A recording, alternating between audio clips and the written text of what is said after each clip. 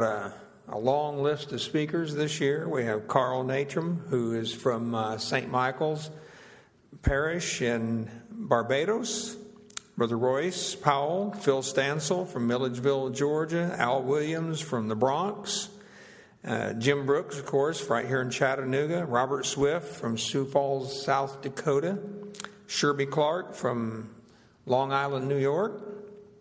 And then Mark Tyson from right here in Chattanooga also as well. So we're looking forward to that.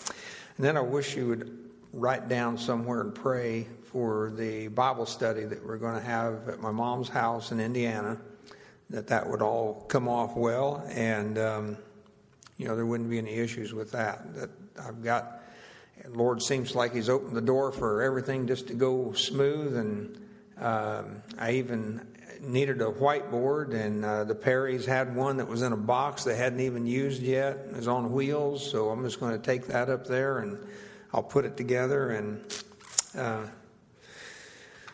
see if I can't use that and do an introductory lesson on the kingdom. What else? I'm stalling. These guys should be getting back here pretty quick. For those of you listening in, if you didn't catch Brother Bob Patterson's announcement, he had the bright idea, and I thought, well, that's a good idea. If you need a hymn book, then if you would just send us an email with your name and address and let us know, we'll send you one. And that way you can either read along or sing along with us if you would like. But we would be glad to do that. We don't have 200 or 300 listeners, so it shouldn't be a problem sending out 4 or 5 hymn books. We'd be more than happy to do that. Also, looks like we're getting close enough to where we need to have maybe a Saturday work day where we could do some fixing and cleaning around the church just in preparation for the conference. I know one item that needs to be taken care of for sure, and that's painting the men's bathroom. We had to do some plumbing work on that, and the wall had to be messed up and tore up and replastered and everything. So I know that needs to be done. And if we could get a list of things, even you ladies, that would be great. We'll see if we can get those things kind of taken care of. Okay. I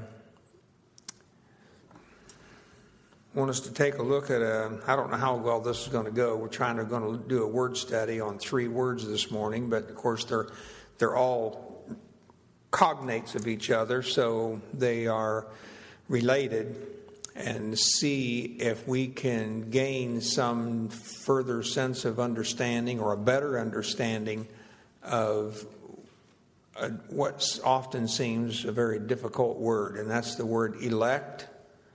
Election, or often translated as chose or chosen in both Old and New Testament. And so I want us to take a look at those this morning. And this can be boring, I guess, in some sense, because it requires, this is hard work. This is a lot of detailed study, and I'm still lost in it to a certain degree in digging my way through it, that is. But I have some things to share that I think will be a help, encouragement, and a blessing to you. It is very common to understand with certain parts of the church about this matter of election and being elect, that it's something that God did before the foundation of the world. He chose certain ones to go to heaven, and then He just passed over everybody else, just disregarded them. And I don't think that's the case at all. And I think our study of this word this morning, both Old and New Testament, will show us that.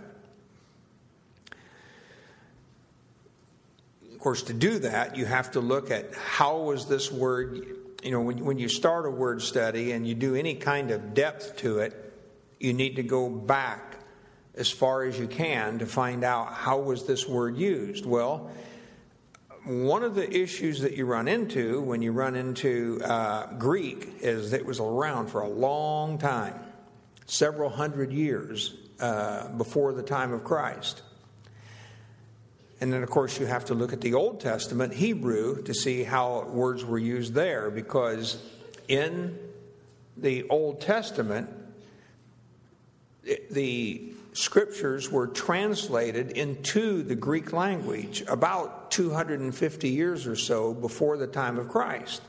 So that also becomes important to know, well, how did the Hebrew authors and translators, how did the translators view certain Greek words when they translated into Hebrew, from Hebrew into Greek? That all then taken together gives us a clue as to what the meanings of the words are by the New Testament writers. So it can be a long journey to determine what these words mean. One of the things we look at, of course, is you have verbs, you have nouns, and you have adjectives. And, of course, each one of those are used in different ways, in different contexts. And so we have to look at each one of those as well. So I think they're all important. And I think when we get done with this then, hopefully today, that we'll see that there's some value for what it means to you and I as we sit here this morning, as we look upon our own standing before the Lord.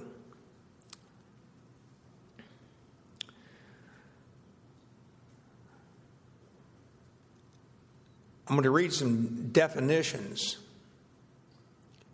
out of some dictionaries, theological dictionaries.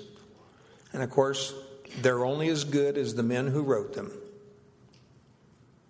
But those who have studied the words in various uses in classical Greek, which basically that means in secular Greek. How was it used outside the Bible? Or when we come to the New Testament and we look at papyri, then we're looking outside the use of outside the New Testament into the secular world to see how they used a particular word. And really, when you bring them over into the Bible, into the Scriptures, there's really no change. They use them in a consistent manner. So that's what we want to start off with first. Now, we go back to a guy named Plato. He's pretty old. He goes back way before the time of Christ. Listen to this. He says, although these words originate in military vocabulary, by the time of Plato, eklegomai, which is it's the verb which means to commission or to appoint, and the word eklektos, which is the adjective, which means choice, are already in use in a political sense, that is, in reference to elections. And in every case, it is a matter of electing people to perform a certain task or administer a certain office. It is the election itself which makes it possible for him, that person, that is the one who is elected, to take up his function, and which at the same time lays an obligation upon him. So it is always accompanied by some kind of obligation or task concerned with the well-being of all the other members of the community. So what is he trying to tell us here? Is that he's saying that by the time of Plato, there came about democracy. Elections began with Greece in the sense that we know it today. And so what you were doing, you were simply casting a vote. You were choosing or electing out of a larger group, casting your vote for an individual or individuals. Then he also says In the Theological Dictionary of the New Testament, the verb eklegomai, which means to commission or appoint in the classical Greek, predominantly evidences a meaning of the selection of the best or choice. Now that's important to understand what he's saying there. A selection of the best or the choice. Now you think about that in the sense of a democracy. Isn't that the goal? To select the best candidate, the choicest one, to be the representative of the people. He says it's used in such ways as the most beautiful of what is to be praised, or something good from literary treasures. That is, you select the choicest ones of literary treasures or whatever. The emphasis is always, in terms of electing someone or choosing someone, is always on commissioning for service.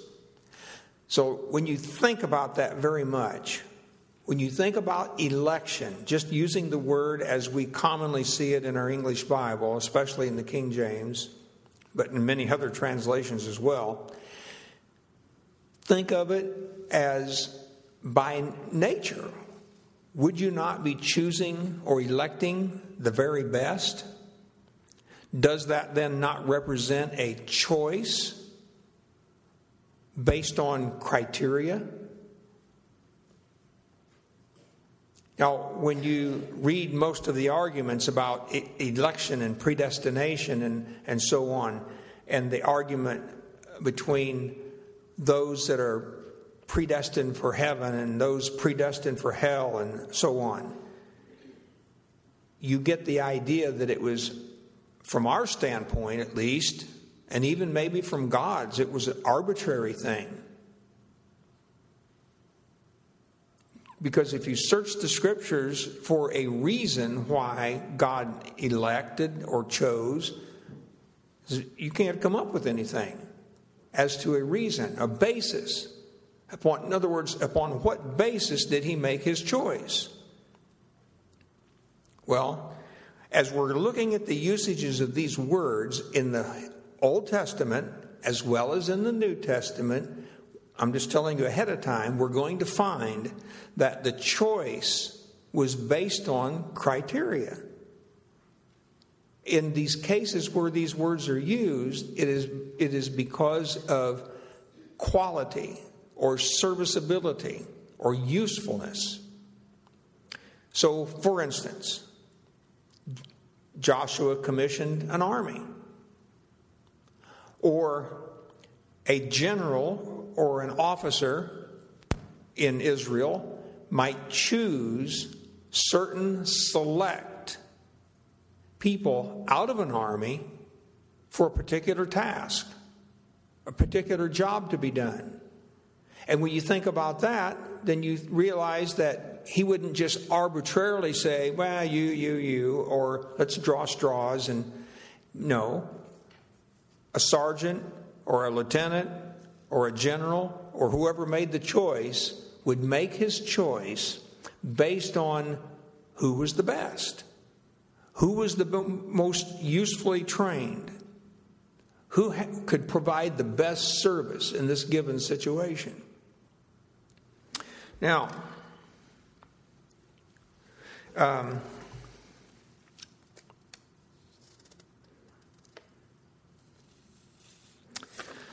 so I said this is kind of boring to me. I'm sifting through notes here. So our real key idea here, both in Hebrew and the Septuagint, is simply on this. It is God's selecting or setting apart qualified people to fulfill some commission or office. As a matter of fact, with that in mind, turn to Isaiah chapter 42 and verse 1. Isaiah chapter 42 and verse 1. And we're going to look at something here that I think that would be very helpful to us. While you're looking, you might remember that there are several people and ideas behind this idea of appointing or commissioning. You know, Moses appointed judges over Israel. Do you think he just said, you guys go out and find somebody? No, he looked for qualified people. People who had the ability to lead. He chose for the Levitical priesthood. There was a commissioning of Israel, the nation themselves, as God's unique chosen people. In Isaiah chapter 42, verse 1, behold, my servant whom I uphold, mine elect, in whom my soul delighteth. I have put my spirit upon him. He shall bring forth judgment to the Gentiles. Now, this is commonly looked upon as a messianic verse. It's about the Messiah, my servant, my elect. What does he mean here? Well, if we take this word elect as we've just spoken of it, that you choose someone out of a larger group of people,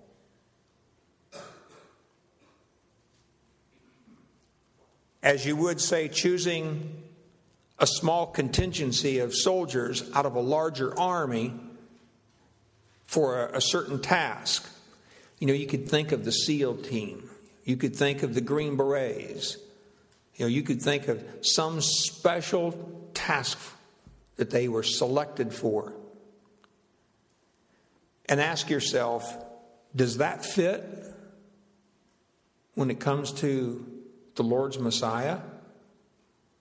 Did he look out over a vast array of people and say, I'm going to select him. I'm going to choose that one?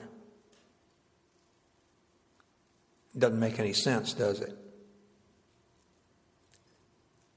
The better understanding, then, is to see this word elect as God's choice one. His choice one, as some translations render it. Behold, my servant whom I uphold, my choice one, in whom my soul delighteth. I have put my spirit upon him. He shall bring forth judgment to the Gentiles. And if you understand a verse such as this that way, then it makes a lot more sense when we come to the New Testament and we begin to study that same word, election. All right, because that's the adjective. You know, the adjective is describing him as the choice one. If we look then at, here the Theological Word Book of the Old Testament makes this statement. In the Old Testament, choice is always the action of God, of His grace, and always contains a mission for man. And only out of the mission can man comprehend the choice of God. In any case, in the Old Testament, bakir, which is the Old Testament or the Hebrew word, is used not to describe that which constitutes the basic relationship between God and His people, but to denote that which results from His basic relationship, from this basic relationship. So consequently, what do we say about that then? It is important to note, however, that it always involves a careful, well thought out choice. In all of these cases, serviceability rather than simple arbitrariness is at the heart of the choosing. So when you go through the Old Testament and you read about all those places where God chose or God elected, they're saying the very fundamental, foundational meaning of the word is God chose on the basis of something. And that basis was usefulness, serviceability, qualifications, were they qualified to be chosen. He didn't just arbitrarily pick somebody. The Theological Dictionary of the New Testament. Now, I'm just throwing these out here. You don't have to worry about them for now, but it also says this: the adjective connotes a choosing that which is choice or excellent. So you see where we get the idea of choice, which is desired or costly. What is desired or costly? What is costly in the concept of the pure, and it also emphasizes the choice or excellent element. It is choice, select, costly, sterling, purified, profitable, best of its kind, of top quality. Well, all of those would fit the Lord Jesus Christ and God's choice of Him. So here's what he's saying then, to sum it up. The translators should have referred to Christ as the choice one. And that makes sense. Okay, we want to go to the New Testament now. That's just a brief summary, believe me, of the Old Testament and what it says there. The New Testament words mean, in sum, same thing as the Old Testament words. You have the noun, the verb, the adjective, meaning the commissioning or appointing of and the choice one, and the selecting out. By the way, there's another good example. You think about little league teams or soccer teams with young people, and at the end of the season, they have what they call a select team.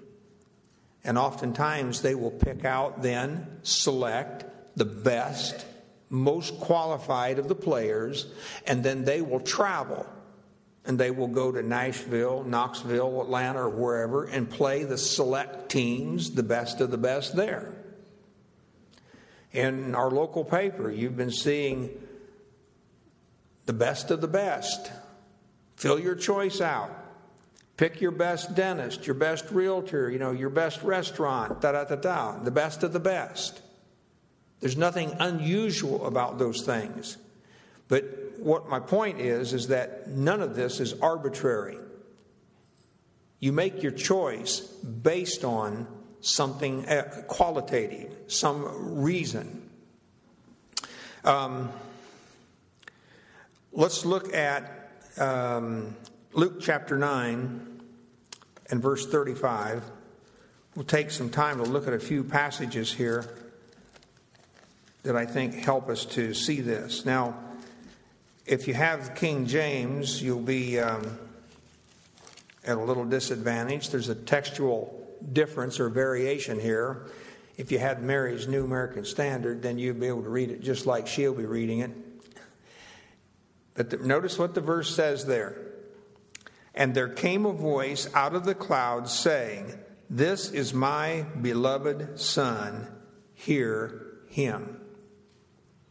But the New American says something a little different. It says, "This is my Son, my chosen one," or my choice one.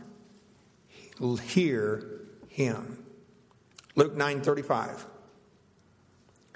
Luke 9:35. Now, of course, if you go to the other passages where this verse is used, Matthew 3:17, Matthew 17:5, Mark chapter 9, verse 7, they do all say, "Beloved Son" there. But if you even give that a moment's thought, my beloved Son, and think about my choice Son, that when God said, "This is my beloved Son," then you carry the idea of, or the connotation of choice along with that, even for us, in the word beloved. He is my choice Son, my beloved one. Hear him. All right, look at 1 Peter, 1 Peter chapter 2. and verses 4 and 6. 1 Peter chapter 2 and verses 4 and 6.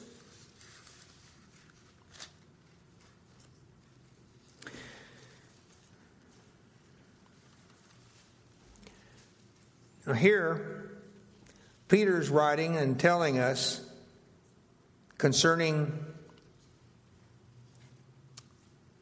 our walk and growth as a Christian. He says, to whom coming as unto a living stone, disallowed indeed of men, but chosen of God. Or, as we've been saying so far, but choice.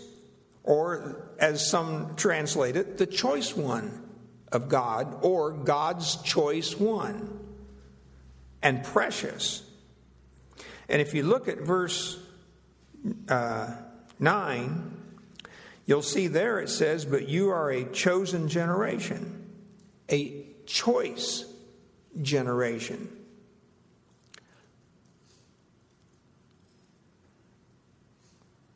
Language that was borrowed from the Old Testament, a choice generation, a royal priesthood, an holy nation, a peculiar people. So he's speaking corporately here, of course, of the church, not individually, but choice in the sense of qualitative, the best, superlative.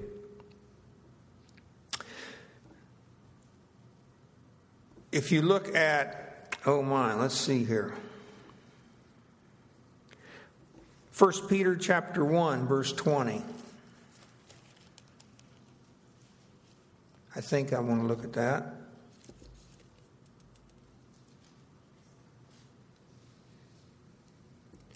No, I don't.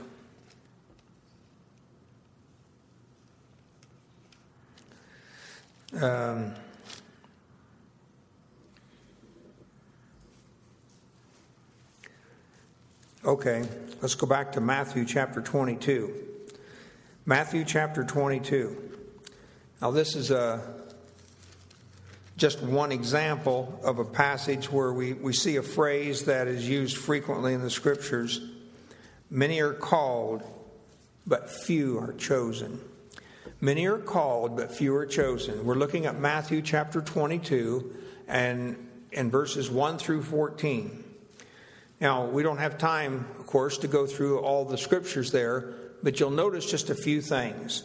Number one, it's about the kingdom of heaven. Jesus answered and spake unto them again by parables, and said, the kingdom of heaven is like unto a certain king which made a marriage for his son. So that sets the scene for us, what's going on here. And you'll notice that he says, look at the words in verse 3, call and bidden. In verse 4, he says, and he sent forth other slaves, saying, tell them which are bidden or invited, all the same word. Tell them which are who have been invited,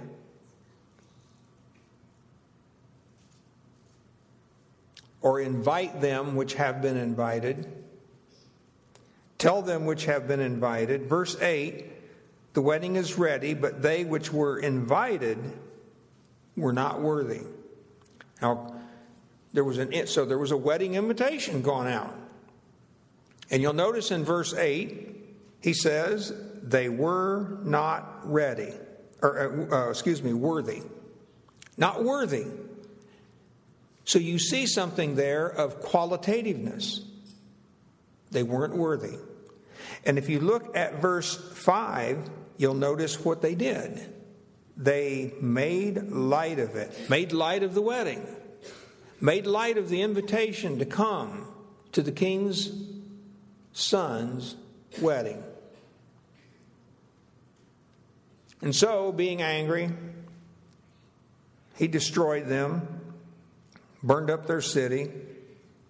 And then in verse 9, he said to go, therefore, into the highways, and as many as ye shall find, bid or invite to the marriage.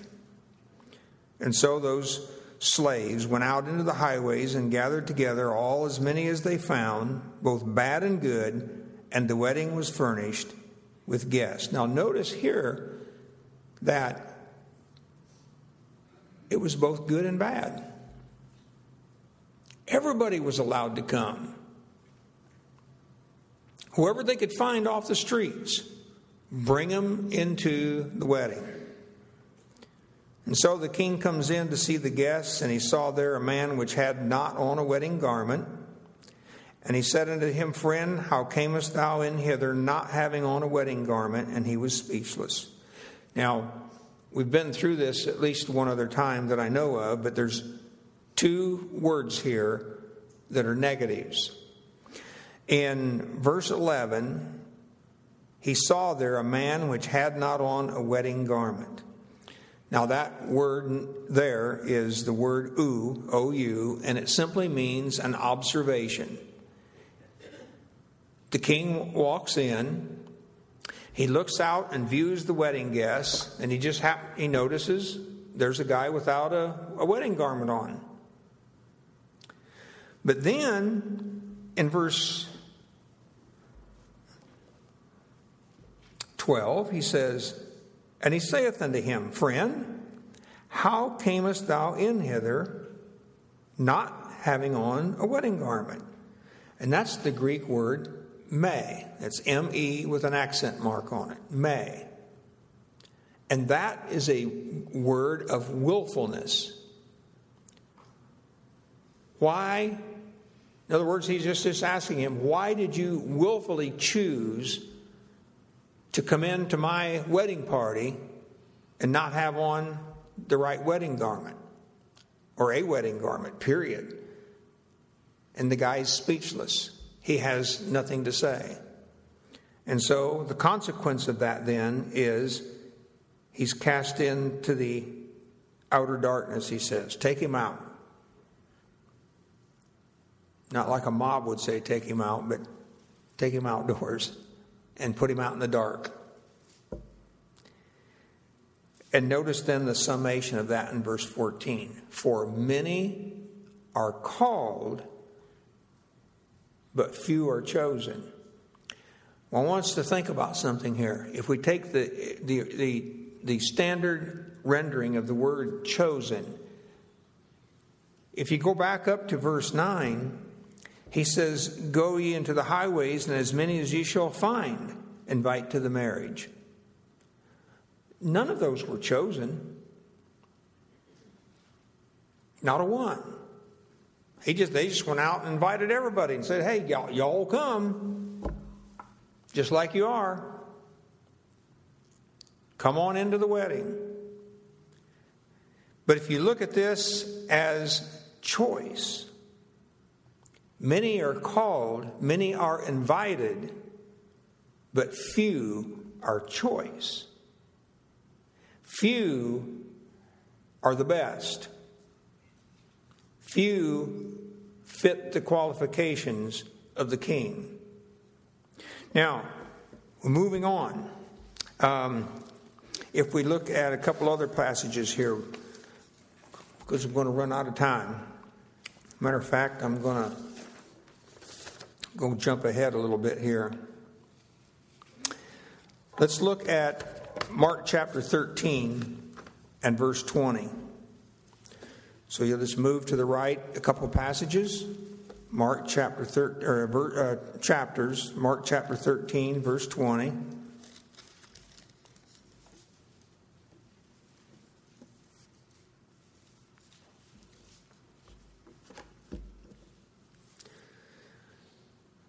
And you'll see these words used twice in this one verse.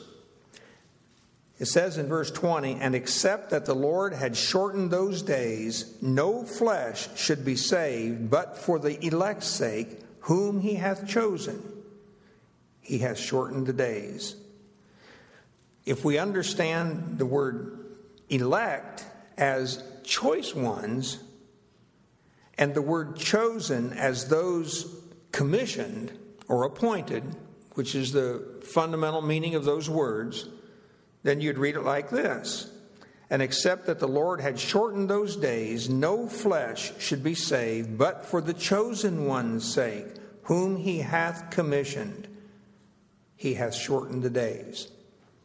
In other words, God commissioned certain choice ones for a particular service. All right? Let's go back to 1 Peter chapter 1. 1 Peter chapter 1 and verses 1 and 2.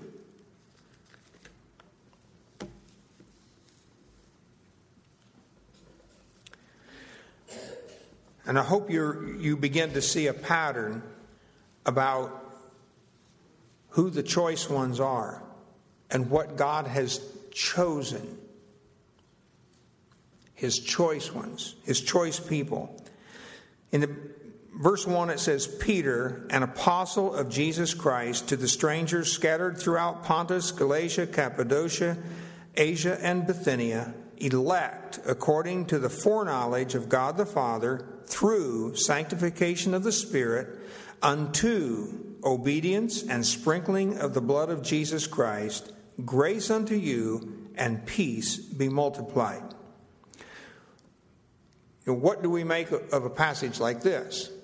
Well, the first thing I would tell you is that you'll see in verse 2 it says, elect according to. But if you look in the Greek text, the word elect comes in front of the word strangers. So if you read it this way, Peter, an apostle of Jesus Christ, to the elect strangers, or the chosen pilgrims. Or, if you look at it the way we've been speaking of so far, the choice pilgrims. So here you have these Jewish believers who have been scattered, the diaspora. They've been scattered out from Jerusalem, from Israel, and they're in varying countries around where Peter's writing to them. He names them here in verse 1. To the choice pilgrims scattered throughout these various countries. And they are according to the foreknowledge of God. So what is my point there? Is that not that God elected them arbitrarily at some point in history before the foundation of the world, but rather God foreknew or knew who these would be, these choice ones. And He chose them accordingly. His choice pilgrims. In other words, they were already believers when they became God's choice ones because they were suffering on behalf of Christ. And you'll notice that He says, through sanctification of the Spirit unto obedience. Now, I want to look at another example. Let's move down to, let's just, since we're here close by, let's look at 2 Peter chapter 1.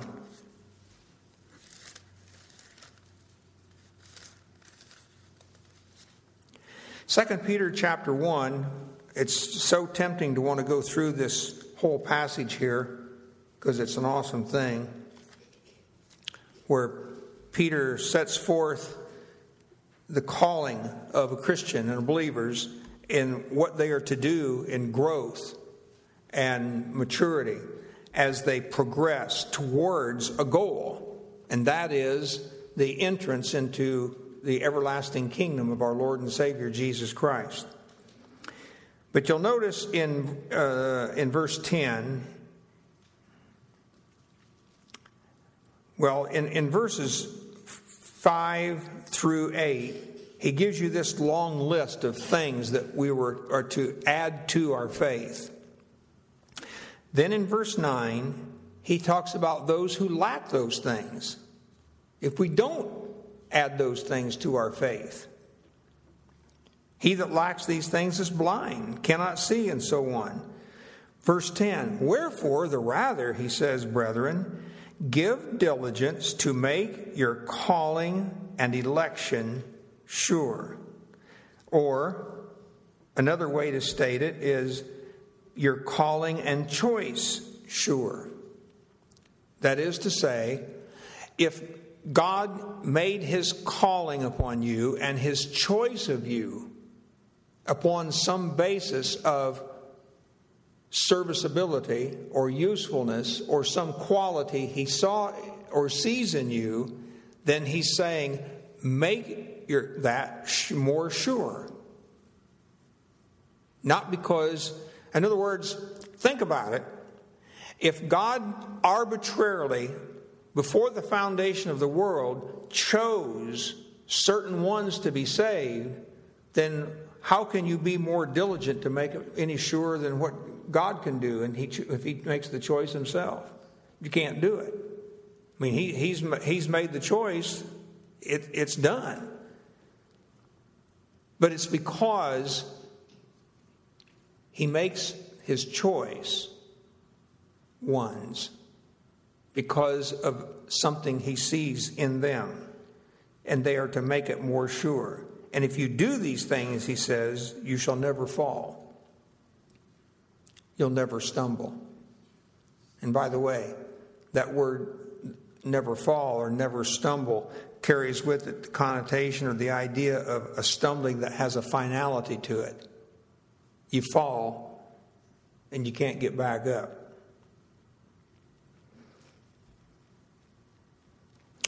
Okay, I got to move on to the Apostle Paul here, and we're not even going to make it very far. So let me just pick up a couple choice passages here. Let's go to 1 Thessalonians chapter 1 and verse 4. I'm going to have to skip over a whole bunch of things, but that's okay.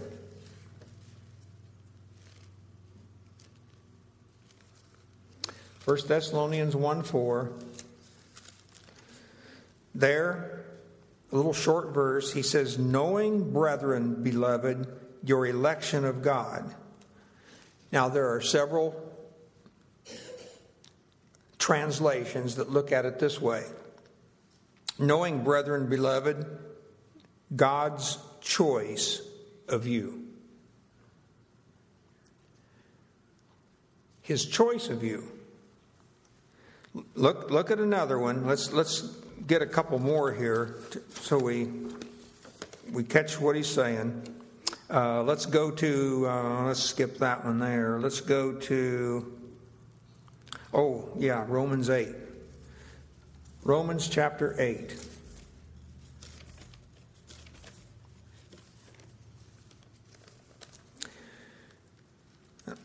Again, an awesome passage there.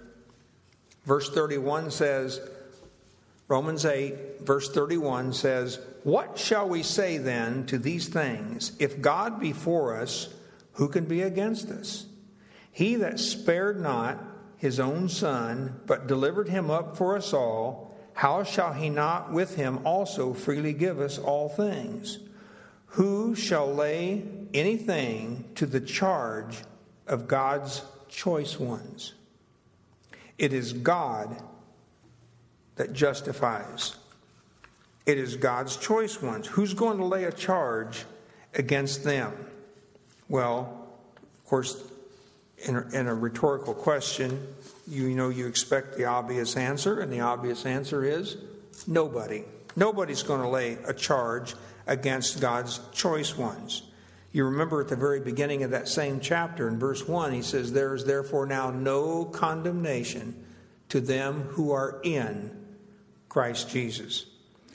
And if we look at also, I won't belabor the point too much there farther. Let me look at, let's look at Romans. Oh, I don't know which one I want to go. Romans 9. Just turn a chapter over.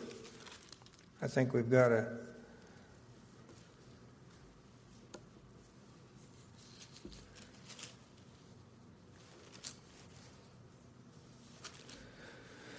How about 11?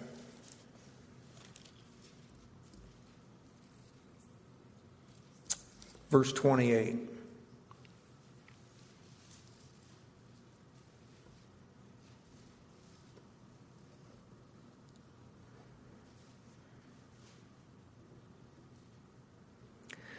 Now, of course, Paul's arguing here for the setting aside of Israel and the bringing in of the church.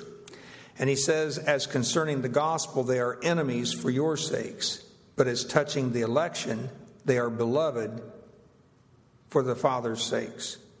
And if we look at that word election there as regarding, but as touching or as regarding the choice, they are beloved for the Father's sakes. That is, Israel. As touching his choice.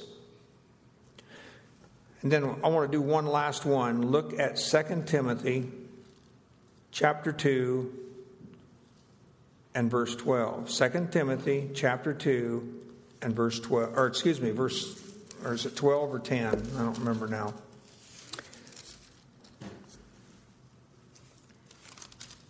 Verse 10.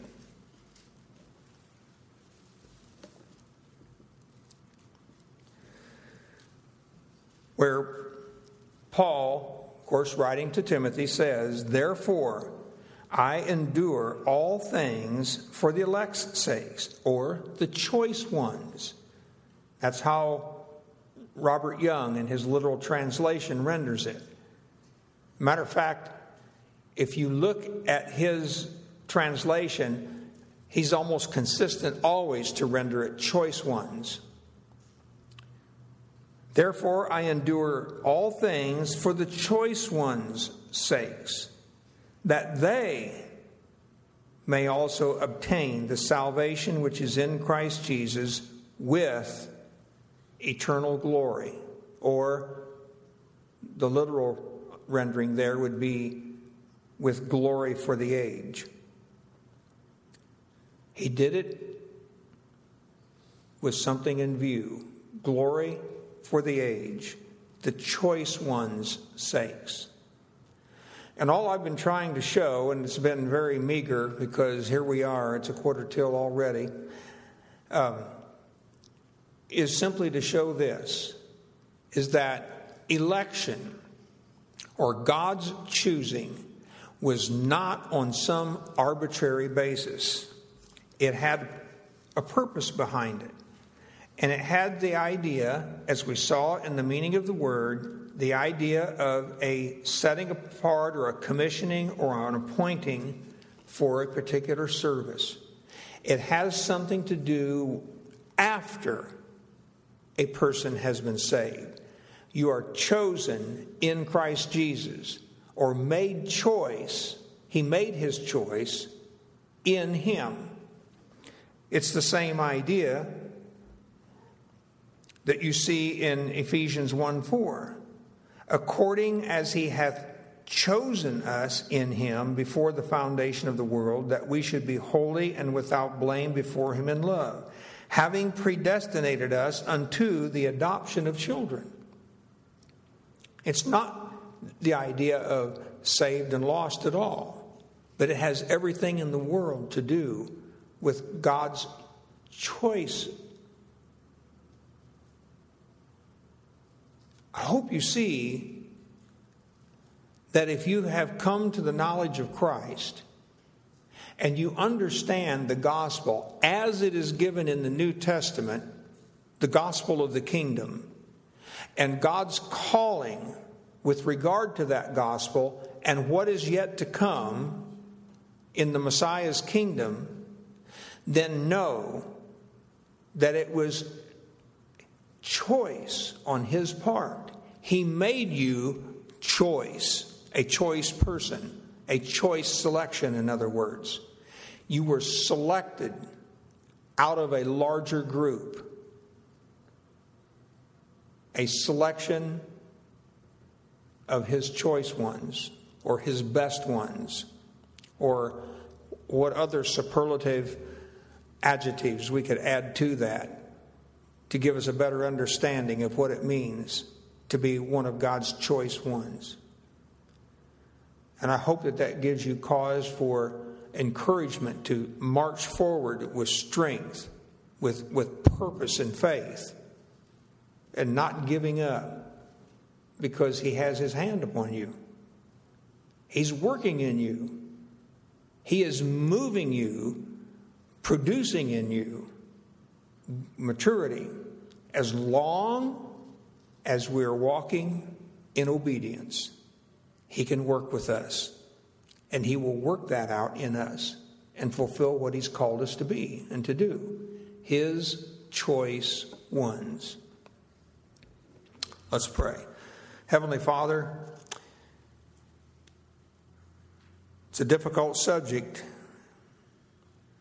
but I rejoice in the confidence and the joy that it brought to my heart to realize exactly what it is that you do for us and what you have done and what you are working in us. And that our obedience to you means something to you. It means you can work out what you've called us to do. We're also reminded of the scriptures that tell us that those who walk disobediently, you disapprove of and you reject.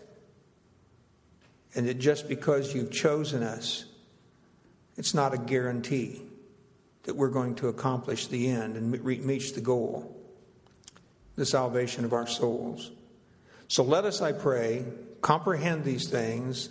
Let your Spirit move in our hearts to enlighten us, to help us to see the truth of what you've given us in your word, that you are working in and through those obedient disciples to bring them to the desired end. And we want to be a part of that, Father.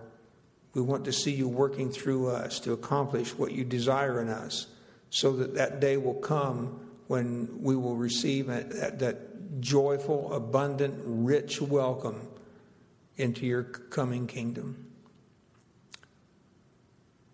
In Jesus' name we pray. Amen.